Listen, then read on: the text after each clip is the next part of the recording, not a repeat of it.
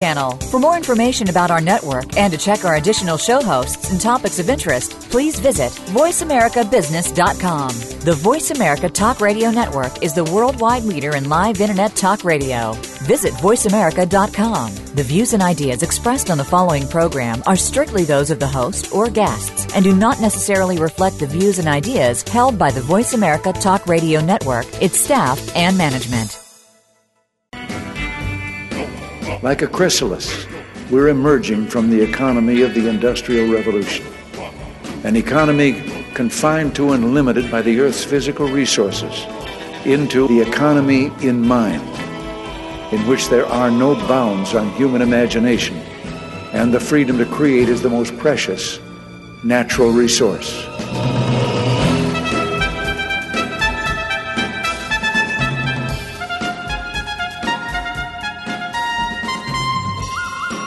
Welcome to The Soul of Enterprise, Business and the Knowledge Economy, sponsored by Sage, supporting small and medium-sized businesses by creating greater freedom for them to succeed.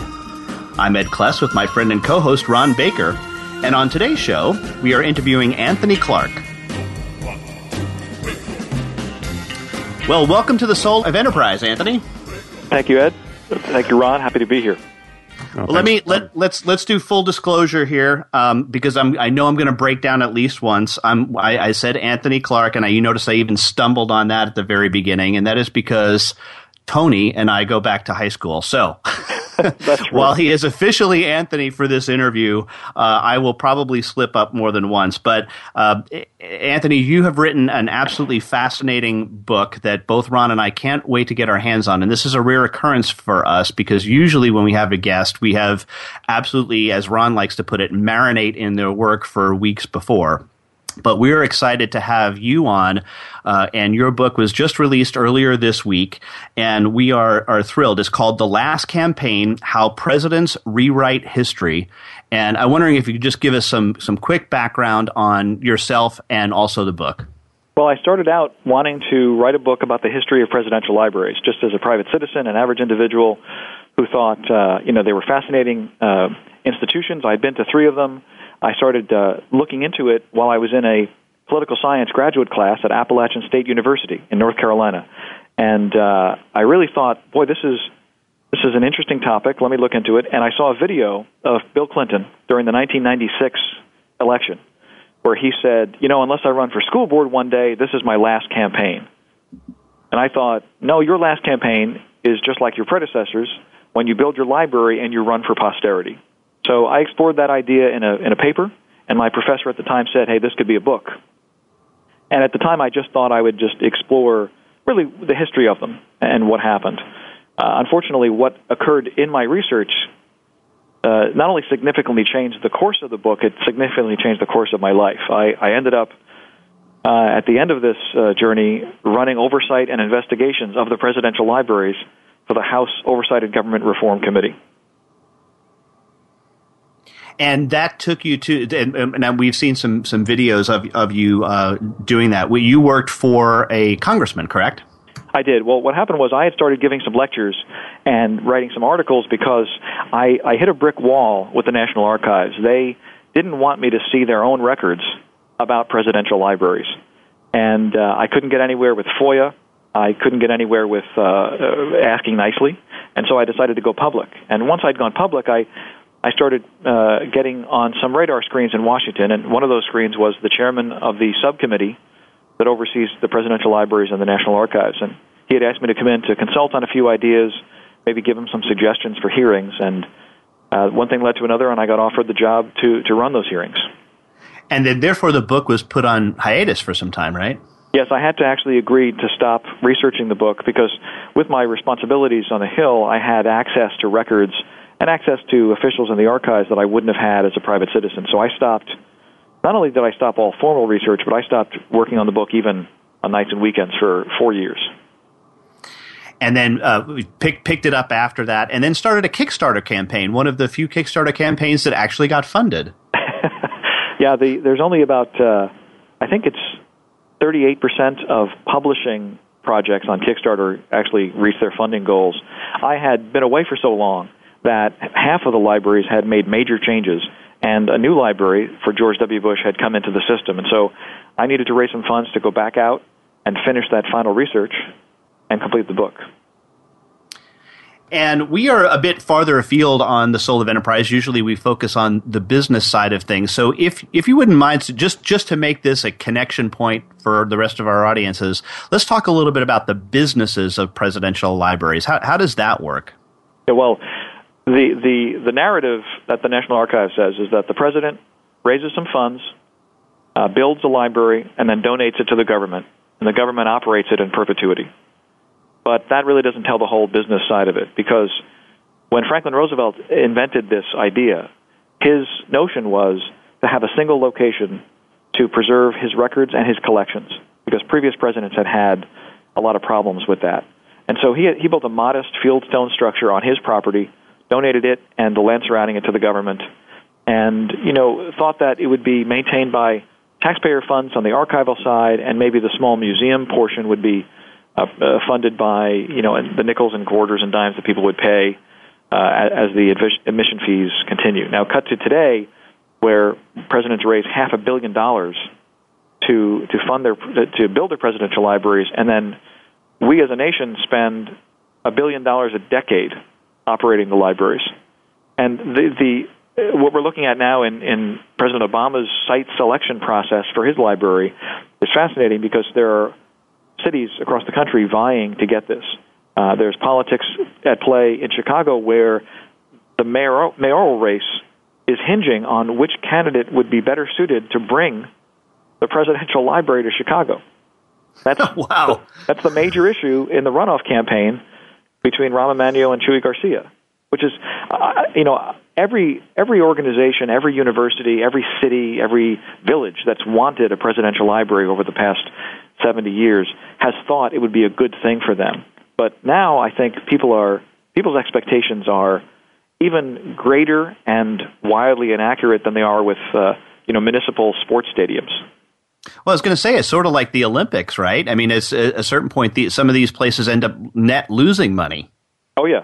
Yeah, I mean, and, over the years, there have been examples of public money being spent to build the presidential library, as long as it's not federal. So the state of Texas spent $18 million in the early 70s to build the Lyndon Johnson Library, and the state of Kansas had funded the Eisenhower Library. Texas A&M University in College Station that hosts the George Bush Library. So it's not an unprecedented thing to have a mix of public and private money, but what is unprecedented is to actually see a return.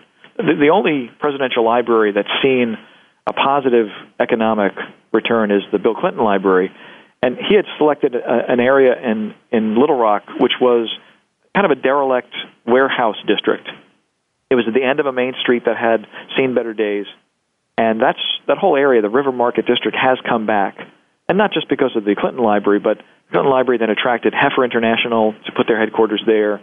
The area was cleaned up as a presidential park.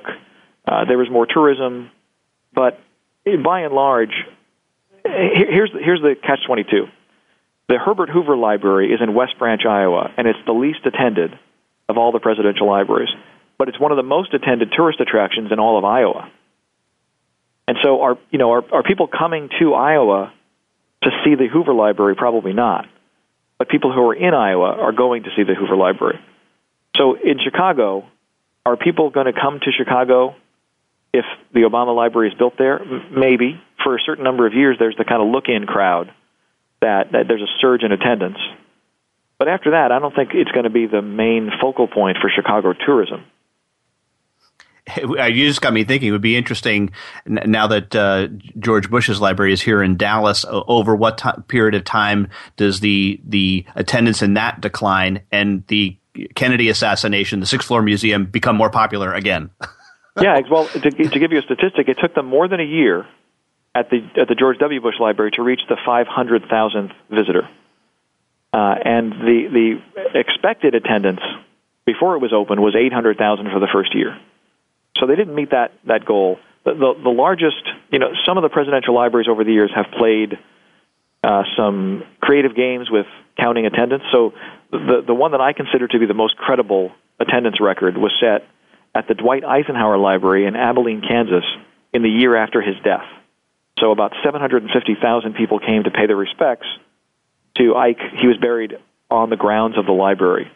Since that time, no presidential library has come within 200,000 visitors of hitting that goal. Wow. And now, go ahead.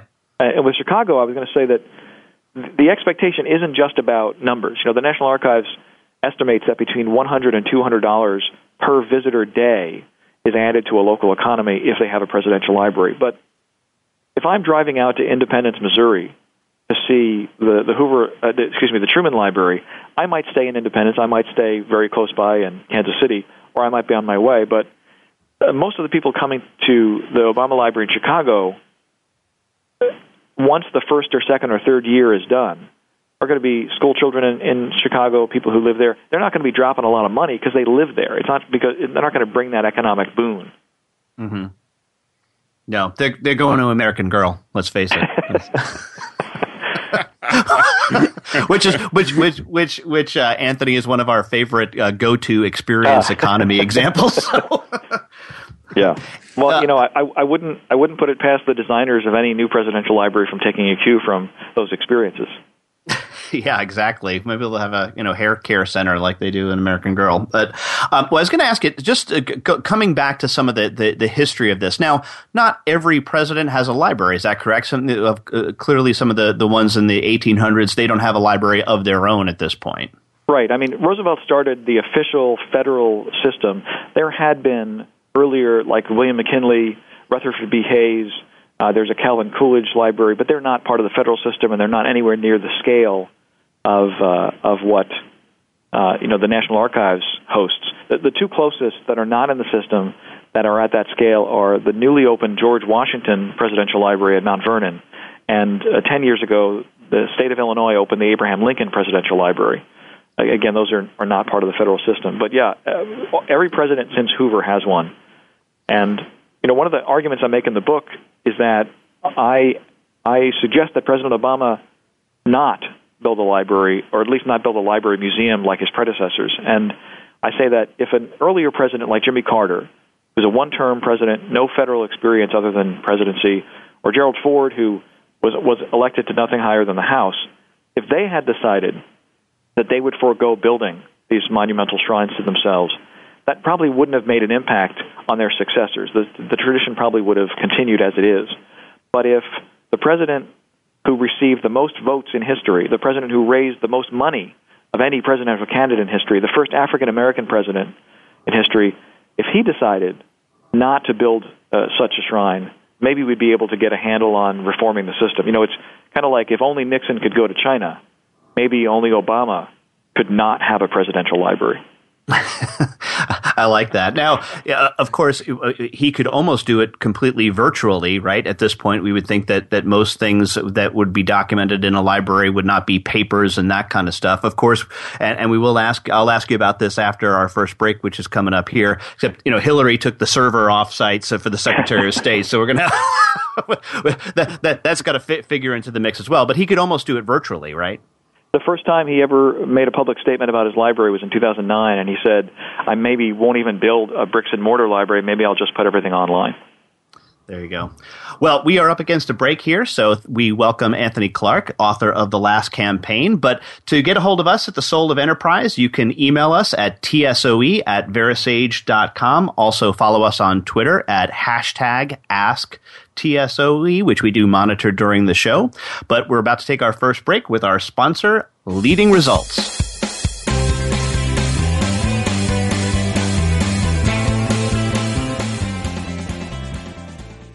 Follow us on Twitter at VoiceAmericaTRN. Get the lowdown on guests, new shows, and your favorites. That's VoiceAmericaTRN. Is your website just a brochure, or is it your best salesperson? If your site is not the best lead generation tool you have, we should talk. We are Leading Results. We build websites and marketing programs that impact your bottom line. Using HubSpot or WordPress, we'll create a website and supporting marketing program that gets your business found, converts web visitors to leads, and provides clear tracking on what is and is not working. Learn about our team and approach to your success. Visit leadingresults.com/TSOE to find out more. Have you ever read a book that changed your life? I sure have. But have you ever read a book where the foreword changed your life? Me neither. Hello, I'm Greg Kite. I wrote the foreword to Ron Baker and Ed Kless's new ebook, The Soul of Enterprise, Dialogues on Business and the Knowledge Economy. The value of this book is found entirely in its foreword. So when you buy it, think of it as buying the foreword and getting the rest of the book for free. Available now for download exclusively on Amazon.com. Voice America Business Network, the bottom line in business.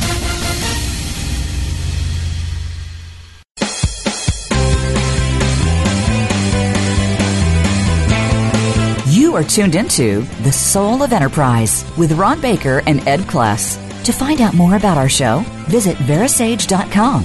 You may also tweet us at Verisage. That's VERASAGE. Now, back to The Soul of Enterprise. Well, welcome back, everybody. We're here with the author Anthony Clark, and he's written the book, The Last Campaign, How Presidents Rewrite History, Run for Posterity, and Enshrine Their Legacies.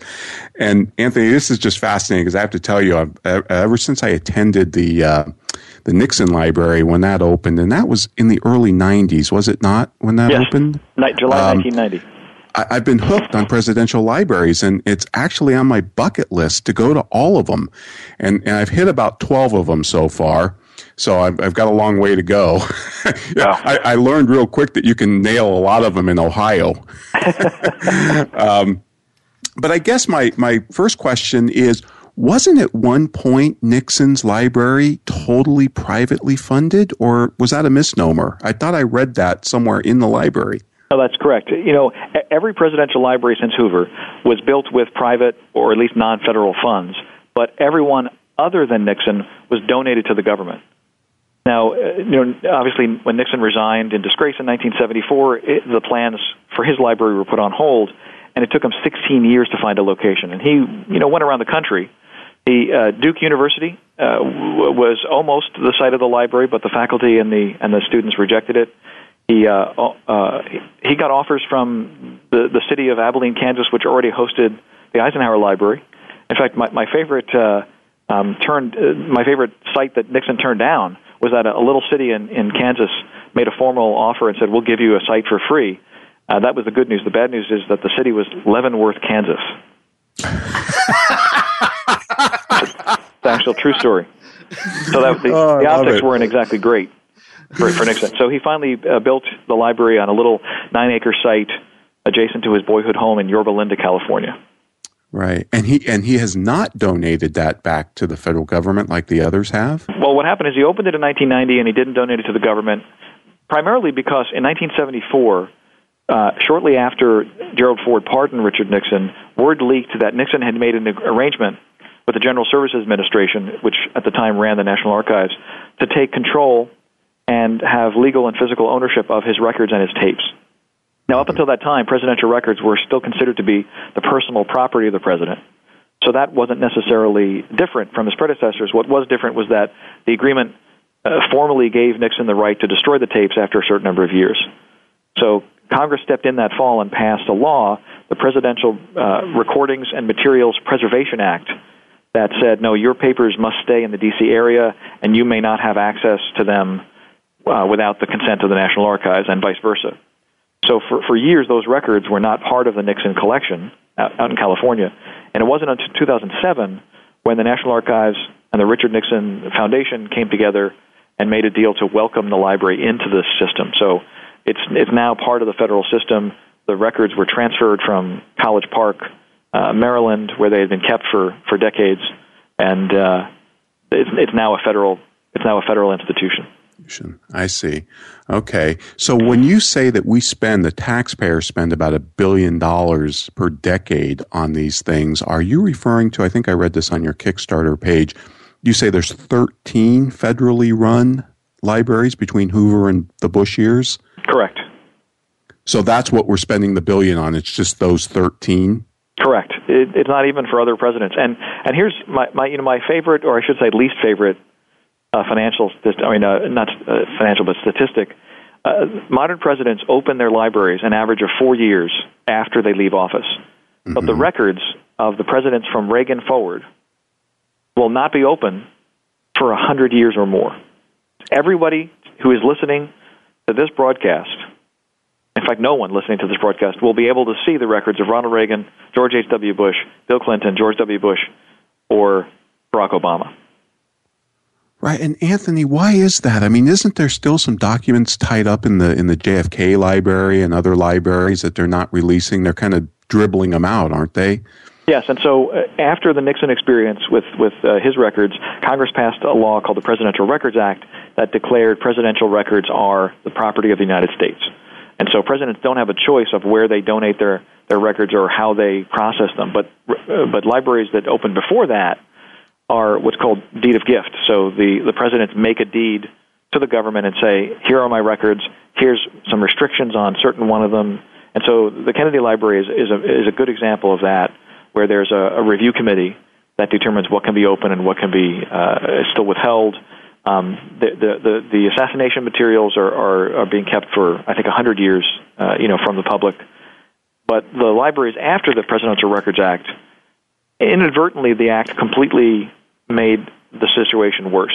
What they thought they would do is they say, look, after the president leaves office, there's a 5-year period under the law where no records can be released. It gives the National Archives time to arrange and describe them and get ready for releasing them. After that 5 years is over, you can make a FOIA request if the records aren't yet open, because obviously you're not going to open 80, 70 million pages in 5 years. The records have to be processed for privacy, for national security. There's some exemptions to certain records. The problem is that as soon as a presidential library meets that 5-year deadline, people start sending in FOIA requests, and the FOIA backlog starts growing exponentially very quickly. I know of one FOIA requester who requested a document from the George W. Bush Library late last year. It was an unclassified single document, and in February he was informed that it's in the queue and his FOIA request will be fulfilled in approximately 12 years. That's for a single document. Wow. And this is why. This is not a restriction in the law. This is not the limits of the physical universe. This is the presidential libraries, the National Archives that run them, focus on legacy. They focus on the public side. Museums, speakers, education, public programs, major addresses and events. And so that's where they put the money. So there are archivists at those libraries. But there's also museum specialists, museum technicians, curators, public affairs specialists, education specialists, communication specialists, all of whom are working to celebrate the legacy of the president, not to process and release and preserve the records, which is the reason we pay for presidential libraries. Right. Thomas Sowell has made the point, I think it was one of his columns, where he said, this idea of presidential libraries is kind of insane. It makes a historian's work much harder to have to run around to get access to all these papers. Why can't they be all stored in one place? And I always thought that was a fair point. But not only is it difficult for historians to access the records because they have to travel, but if you wanted to do a comprehensive history of the Vietnam War, you have to go to 5 presidential libraries. Right. Yeah, I know that's a big part of your theme of this book because it's in your subtitle that they're rewriting history, and it wasn't it Churchill who said, "History will be kind to me, for I intend to write it." What are some of the ways that the presidential libraries rewrite history, other than I know they sanitize? I mean, you go to the Nixon Library and it's somewhat sanitized, although they deal with some of the scandals. But they're adding their own color to it, and they will even admit that. But what are other ways maybe that they do it more surreptitiously? Well, they fall into 3 categories. Deal with it forthrightly. For example, when Gerald Ford was planning the renovation of his presidential library, he was meeting with his advisors, and at the meeting was Henry Kissinger.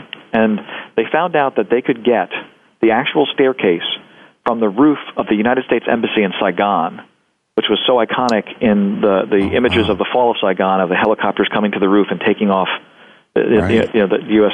And Kissinger said, "No, Mr. President, you can't have that in your presidential library. It's a symbol of defeat." And Ford slapped his hand on the conference table and he said, "But Henry, it's what happened." And today, when you go to visit the Ford Presidential Museum in Grand Rapids, you can see the Vietnam exhibit with the staircase of the U.S. Embassy there. So that's, in my opinion, that kind of straightforward, it's what happened, warts and all, is the least frequent in the modern presidential libraries. The second way is dealing with it by spinning it. So contrary to a lot of people's predicted criticism, the Bill Clinton Library does have the name Monica Lewinsky in its permanent exhibit. But the exhibit isn't titled, My Personal Failings. The exhibit isn't titled, Why I Was Impeached. The exhibit is The Republican Fight for Power.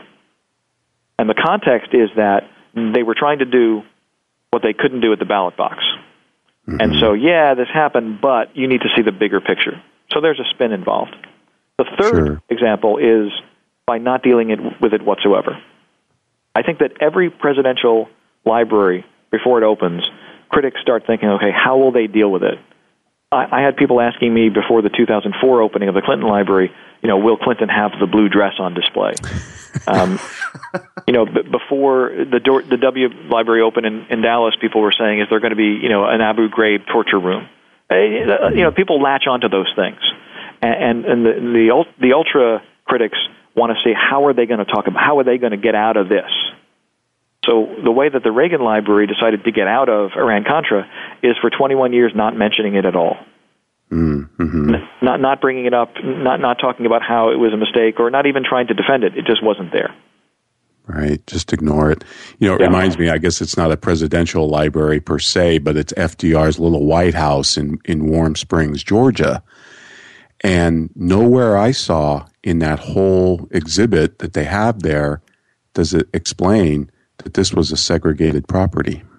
Well, yeah, I think because there's a big difference between commemoration and history. And yes. I have no issue with a private organization commemorating an individual. That's not my issue.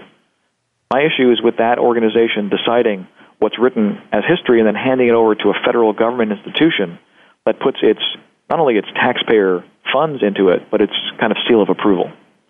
The history that's displayed at the presidential libraries would never pass muster at the Smithsonian Institution. Gotcha. And along those lines, do you think it's a good idea for universities to get involved like they have with Bush's library? I mean, because they're supposed to be institutions of, searching for the truth. Yeah, and I think the problem, what's interesting is that the reason why the Duke University faculty and student body were upset about the proposed Nixon Library was because of the museum. But there's an interesting change now in that focus. I think the concern that I would have and that universities should have isn't so much on the museum, but it's on the associated policy centers that are part of the modern presidential library. In 1986, Congress passed an amendment to the Presidential Libraries Act limiting the size of the library to 69,999 square feet. So what presidents have done since then is to build enormous structures way past that point, but only deed 69,999 square feet to the government. So they get to operate in the space. And at the George W. Bush Library in Dallas, it's a 250,000 square foot building. The other part of it is being used by the George Bush Institute, by the George Bush Foundation. And then you get into a question of, is the scholarship that's being produced in those think tanks consistent with the universities, like you said, Ron, search for the truth? I think that's a much more problematic issue than whether or not they're hosting skewed museum exhibits. That makes sense. Yeah. Okay. Well, Anthony, look, we have to take a break, but this has been an absolutely fascinating discussion, folks. And just to remind you, you can contact Ed or myself at tsoe@verisage.com. And you can also follow the show live on Twitter at #AskTSOE. And of course, post our show notes we will have those up on verisage.com/TSOE, and we will link to Anthony's book and his maybe his Kickstarter page as well to give you a little bit more background. I found that really fascinating, Anthony, looking at that this morning. But in the meantime, folks, we want to hear from our sponsor, Azamba.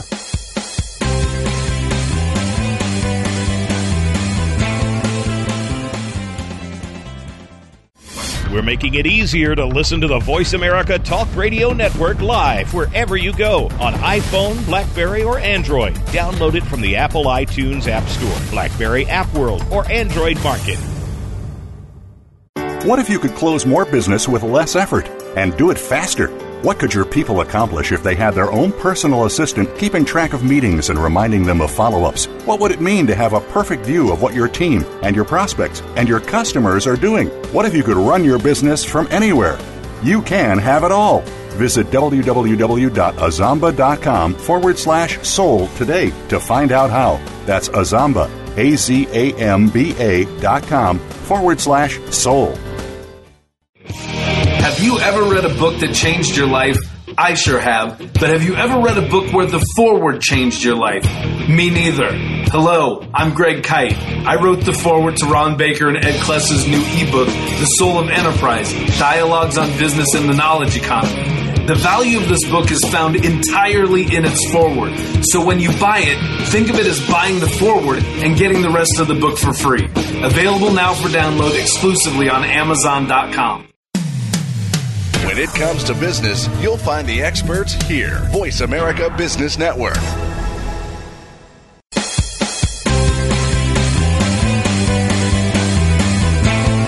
You are tuned into The Soul of Enterprise with Ron Baker and Ed Kless. To find out more about our show, visit Verisage.com. You may also tweet us at Verisage. That's VERASAGE. Now, back to The Soul of Enterprise.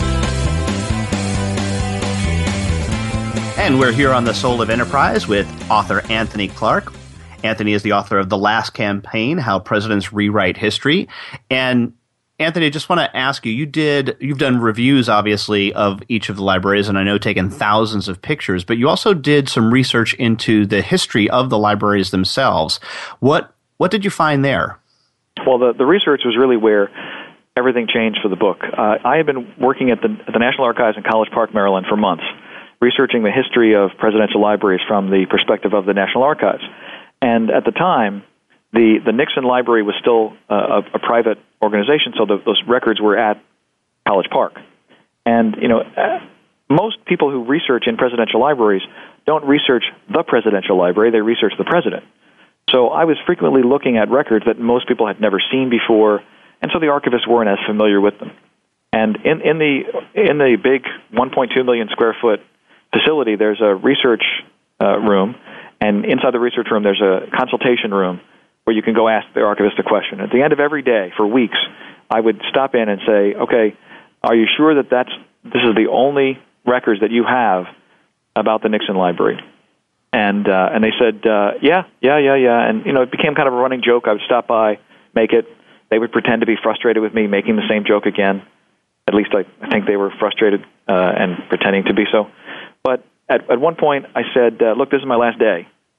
Are you sure that these are all the records that you have about the Richard Nixon Library? And they said, yeah. And then I'm walking out, and I could actually see through the glass window. They looked at each other and shrugged, and they called out, and they said, well, unless you want to look at, there's a couple of boxes called the Nixon Library at Camp Pendleton, but, he didn't actually build it there, so you wouldn't want to look at those. That comment completely changed the course of this book. And, well, what happened then? Well, see, the story is that everybody knows that Richard Nixon had a hard time finding a place to build his library after he left. And so, like I had mentioned before, he was rejected by Duke, the folks in Kansas. He even tried to build it north of his home in San Clemente, California, on bluffs. That land is actually still in dispute today. It's a development that never happened from the 80s on. But nobody knows, and what the book reveals for the first time, is that right from the start, at the beginning of his presidency, Richard Nixon started planning his presidential library by stealing land from the United States Marine Corps. Wow. Yeah. Okay. And the chapter in the book is called The Secret Nixon Library. And you might know that he had what he called the Western White House, La Casa Pacifica. And it was on a bluff overlooking the Pacific Ocean. And it abutted the largest Marine Corps training base in the world, Camp Pendleton. Right. Which is 125,000 acres, and at the time was 18 miles of beautiful coastline between San Diego and Los Angeles. And once he found that house, he was walking on the beach, and he saw this beautiful land. It was the best surfing beaches in America. It was, although Hawaii might take issue with that, and maybe in the continental United States, there's these beautiful 600-foot cliffs, rolling hills, alluvial plains. It was beautiful. Now, Nixon had not had a good history with presidential libraries. He was vice president when Harry Truman opened his library, but he wasn't present at the ceremonies. Dwight Eisenhower didn't have him out to Abilene to open his library, even though he had been his vice president. When Herbert Hoover gave the keynote address at the 1960 Republican National Convention that nominated Richard Nixon, Hoover mentioned Richard Nixon's name a total of 0 times. He didn't have a big fan club in former presidents, and so his idea of commemorating himself and his legacy in his presidential library was informed by all these other people who didn't like him and had these great libraries. So he had to find a place that was better than everyone else and spectacular. And so he found this beautiful location right next to his house. The only problem was that it was on a Marine Corps base, and that federal law prohibits you from building a library on federal property. And I detail the story in the book of how he was able to do this, and he was successful halfway. He was able to get the land temporarily leased to the state of California, but his resignation ended the scheme, and he ended up building his library not on the 4,000 acres and 6 miles of beach that he illegally took from the Marine Corps. He ended up building it on that 9-acre plot in Yorba Linda, California, next to the freeways and the closely packed houses of Orange County, California. So let's see. So you discovered this. Did the folks at the library, did they even know it was in those boxes? Is that why you think you were able to get to it? Yeah, they didn't know it at all, as far as I know, and I became very concerned that this would leak somehow, and so I had to find ways to be very quiet about it and going through. I mean, we're not talking about a memo or two. We're talking about hundreds and hundreds of pages and some bold-faced names, including the person who worked on it most within the White House was John Dean. Mm. And I have a memo that John Dean wrote to the president saying, look, this is going to be so controversial and so problematic that we need to stop all overt action on this plan until after the 1972 election. Yeah. We're diverted. We've got other things to worry about. Yeah, exactly. Well, that's the thing. I mean, it was, you see, at one point I was amazed to be able to see, the Nixon Library has this presidential daily diary. It shows you what the president was doing every minute. And then they have the tape subject logs, which give an idea of what the president and his associates were talking about on the tapes. And at first I was really astonished that he would be talking about the Pentagon Papers and the Watergate break-in and the Vietnam War at the same time during the same conversations he was talking about his presidential library. Until I realized that these weren't two different things, one important, one not important. He was seeing how he would set up his legacy and how history would view him while he was conducting the business of the presidency. Wow, fascinating. So now that this is revealed and known in the book, every presidential library is going to have facial recognition software with your mug on it. They're going to, like, if you come within 100 yards, they're going to be like, okay, alert. Well, the other astonishing thing I found out in the records is that I did a Privacy Act request on myself because the National Archives had been keeping me from the records for so long that I wanted to find out what records they held on me. And I found out through those records that they were giving a detailed report to the official who ran the presidential library system of every time I entered the National Archives, what boxes I looked at and what folders I looked at, which they've never done on any other researcher. So I wouldn't put it past them to use the most modern technology to continue that process. Wow, Anthony, you're probably the only guy who's got his picture in every presidential library rather than the post office is the most one. Yeah, well, it's like those things at the grocery stores, do not take a check from this man. No, I have to say this really clearly, though. Except for, the officials in Washington are one thing, but the archivist at the presidential libraries, with a singular exception, which I don't discuss in the book, every archivist across the country was scrupulously honest, to my knowledge, gave me access to everything that they could legally give me access to, was very helpful, did not display any of the partisan politics that the foundations or the officials in Washington do. I just want to be able to make that clear. Right. I've had some dealings with the Reagan Library archivist, and he just fantastic, very professional people. Absolutely. I was really impressed by that. And they don't get nearly enough credit because whenever there's a story about presidential libraries, they talk about, how the Clinton library is withholding this, so the Reagan library is hiding that, and it's really not the archivist at all. Right. That Nixon story is fantastic, and I guess and you say it's never been disclosed before. I've never heard of that story at all. Yeah. Are there any other bombshells in your book? Well, there's another story very quickly. In 1993, with 13 hours left in the George H.W. Bush presidency, the archivist of the United States, Don Wilson, signed a secret agreement declaring that the White House computer backup tapes that covered the era of the Reagan and Bush years, which included the backup copies of all the Iran-Contra emails that were deleted by Oliver North and Admiral Poindexter, were, instead of being presidential records, which they were, the archivist declared them to be the personal property of George H.W. Bush, and he transferred legal and physical custody. Now, when that leaked out 2 weeks later, there was an outrage, there was a storm of protests. It was eventually nullified by a federal court. But when it came out, the archivist at the time said, well, A, I didn't do anything wrong, and B, I'm resigning to go down to College Station, Texas, to run the George H.W. Bush Presidential Library Foundation. And there was a lot of talk at the time that there was a quid pro quo. Here he gets a cushy job. Now, Wilson had spent the previous year under investigation by the Senate, by the FBI, by the Office of Special Counsel. The Senate dubbed him the case of the absentee archivist. He needed a way out. As I put in the book, he needed an exit strategy. But there's never been hard proof that he was the political person that people were accusing him of. The archivist is supposed to be nominated and confirmed on a strictly nonpartisan basis. It's actually spelled out in the National Archives Act. But I found records of his application for the archivist position. Now, the Reagan administration had appointed him after their previous 3 appointees were turned down or protested because of being too political. And in his application for the job, in his letter, cover letter to the White House, he said, I have this degree, I have that degree, this is what I've done in my life, but what doesn't appear in my resume is my Republican political credentials. And he detailed the campaigns he worked on, the elections he won, and his reference list included 10 Republican major figures, including 3 U.S. senators, 2 retired senators, 2 members of Congress, a pollster, and a lobbyist.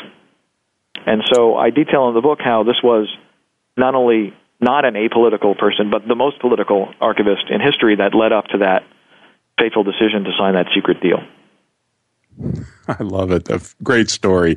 Well, look, we're up against the break, but when we come back, maybe along those same lines, we'll have to ask you about the Hillary email situation that's going on. And in the meantime, folks, you can follow the show and get our show notes at verisage.com/TSOE, and we will link to Anthony's work, and you can check out this book for yourself. I think it's going to be wonderful. And in the meantime, you can also contact Ed or myself at TSOE@verisage.com. And now we want to hear from our sponsor, Sage.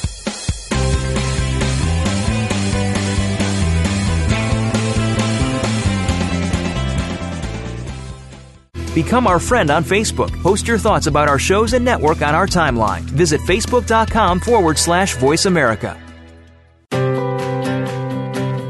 4 new employees. A 20% increase in revenue. Being one of the 9 million women business owners in the U.S. These are your proudest numbers, your landmarks of growth and success. Sage helps you achieve business milestones with cloud and software solutions that lead to deeper financial insights. Believe in your numbers. See what Sage can do for your business. Visit BelieveInYourNumbers.com today. Have you ever read a book that changed your life? I sure have. But have you ever read a book where the foreword changed your life? Me neither. Hello, I'm Greg Kite. I wrote the foreword to Ron Baker and Ed Kless's new ebook, The Soul of Enterprise, Dialogues on Business and the Knowledge Economy. The value of this book is found entirely in its foreword. So when you buy it, think of it as buying the foreword and getting the rest of the book for free. Available now for download exclusively on Amazon.com. The business community's first choice in Internet Talk Radio. Voice America Business Network.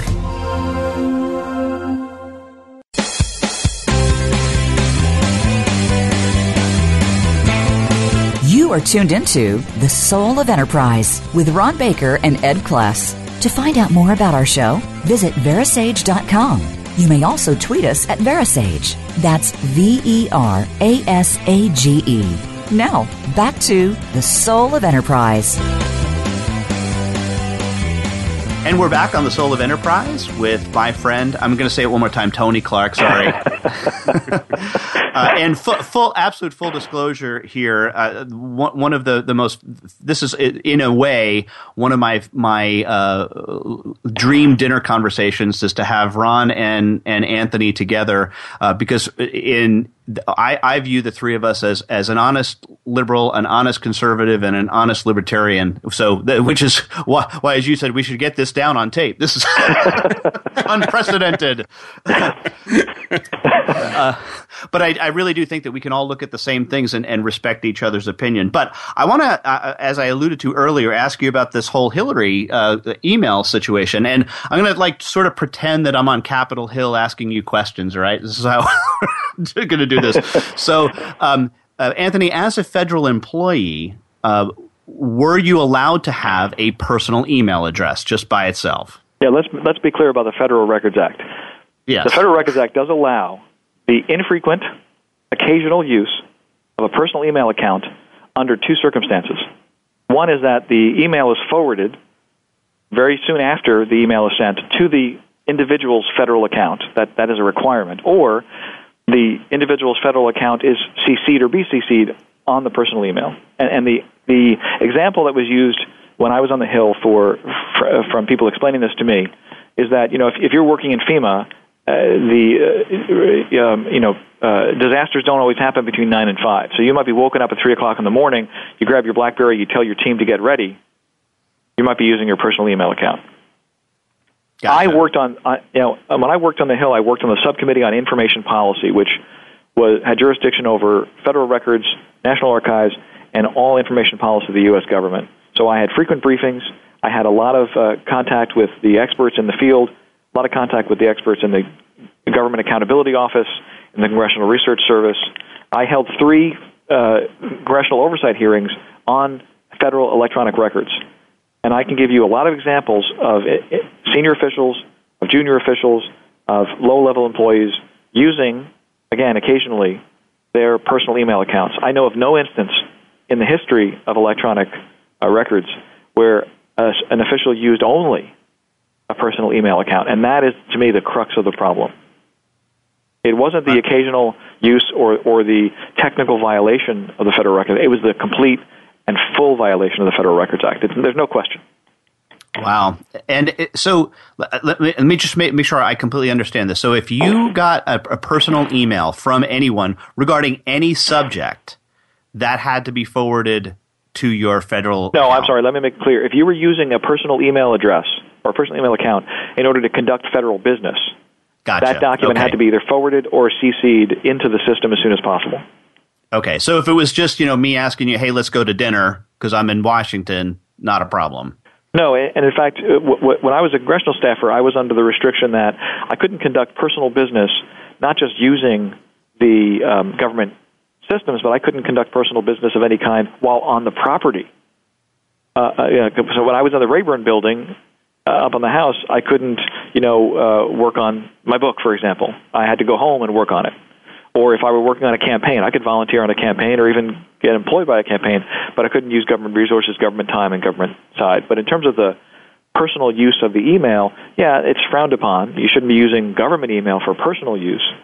But if you use a personal email for government business, it has to be entered into the record. And see, I think what's most important to note is because they recognize the occasional need or the occasional inability to access.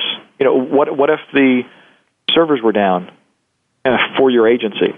Mm-hmm. Would you be prohibited from conducting any business? No. But the key thing is get the record into the federal system for 2 reasons. One, so it's kept. But 2, you as the record creator, you're not the person deciding whether it's kept or not. That's a decision made by records managers and later by archivists according to the law. People without a skin in the game. Fascinating.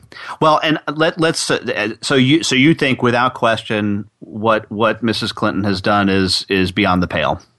I would say that the best way for me to describe it is that for a person who has undergone so much scandal and has been the target of fair and unfair accusations, her attempt to control the record is understandable. But it doesn't make it. but it doesn't make it right. Very well put. Right? It's understandable, but not forgivable. How about that? There you go. That makes sense. I mean, one of the questions I ask in the book is, does any of this matter? Does the conduct of federal officials past have any relation to the conduct of officials and presidents current and future? Does the record of what they did and what they didn't do and what they ought to have done and why make any difference in our lives? And if the answer is no, then we're wasting a lot of money and a lot of effort trying to capture this and keep it and preserve it and make it available. Anthony, you made a really interesting point about it. Obama could be the first one not to build a library, and it seems it's kind of an arms race here, right? I mean, no president's going to do that unless they see an example of somebody doing that. But it also reminds me, I found in preparation for the show, I found a quote, and I'm happy to send this to you. I found this a great line. It's Grover Cleveland wrote a letter to somebody in April of 1889, and this was after he left the presidency for the second time. And he said this, and still the question, what shall be done with our ex-presidents is not laid at rest. And I sometimes think Henry Watterson's solution of it, take them out and shoot them, is worthy of attention. Now, Henry Watterson was the editor of the Louisville, Kentucky Courier-Journal for 50 years, and he believed the country was not safe from any president while he was alive. He was especially worried about T.R., Theodore Roosevelt. But what is your ultimate reform? What would you like, if you could wave a magic wand, what would you want to happen with these presidential libraries now and into the future? Well, I've resisted the temptation to say, buy my book and find out. But I do have a section at the end of specific legislative proposals to clean up the system. And I think here's a great example. Remember I told you we open the libraries after 4 years, but we don't open the records for 100. Well, let's make a change in the law that says the National Archives can't open a presidential library museum until 75% of the records are open. I think that you're going to see presidents and the National Archives get together with their private foundations and figure out a way to put the resources into preserving and making those records available pretty quickly, wouldn't you? Yes, absolutely. They couldn't, but more than that, if we can't get a handle on that, I think we have to divest ourselves of running these museums of any kind. I think that we've had a debate, we've had many debates over decades as to whether or not we should preserve the records of the president, whether we should pay our funds to keep those records. We've had that debate. We have not had a debate as to whether or not we should be paying to host these skewed exhibits, these public events. Here's a quick statistic. The Eisenhower Foundation tries to raise about $400,000 a year, and they give all of it to the National Archives carte blanche. They say, we support you however you want. You want to do this, you want to open records, you want to preserve artifacts, do what you want. The Reagan Library makes an average between $25 and $50 million a year, which is more than the cost to build a library every year. They raise it in the government building. They raise it because of the government building, and they're not obligated to give a single dollar of it to the government. Wow. Well, Anthony, thank you so much. This has been absolutely fascinating. And folks, again, get his book, The Last Campaign. And Anthony, where can people get your book? You can buy it on Amazon.com and CreateSpace.com right now. Fascinating stuff. Thank you so much for joining us on The Soul of Enterprise, Anthony. Thank you, Ron. Ed, what do we have up next week? Next week, Ron, is the end of the month, so we have our Free Rider Friday. Oh, fantastic. We've got so much stuff to talk about, especially with some of Anthony's comments in here. It's been great. So I look forward to that, and I'll see you in 167 hours.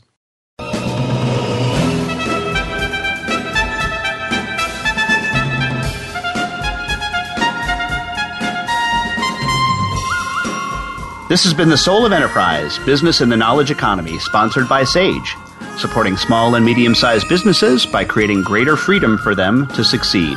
Join us next week on Friday at 4 p.m. Eastern Time, 1 p.m. Pacific. In the meantime, feel free to visit us at www.verisage.com/TSOE.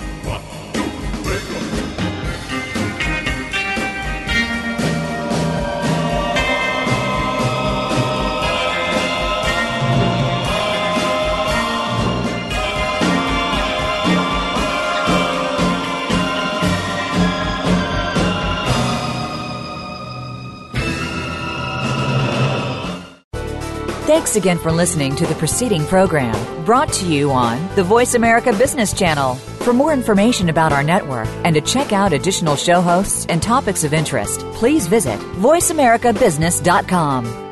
The Voice America Talk Radio Network is the worldwide leader in live Internet talk radio. Visit voiceamerica.com. The views and ideas expressed on the preceding program are strictly those of the host or guests and do not necessarily reflect the views and ideas held by the Voice America Talk Radio Network, its staff, and management.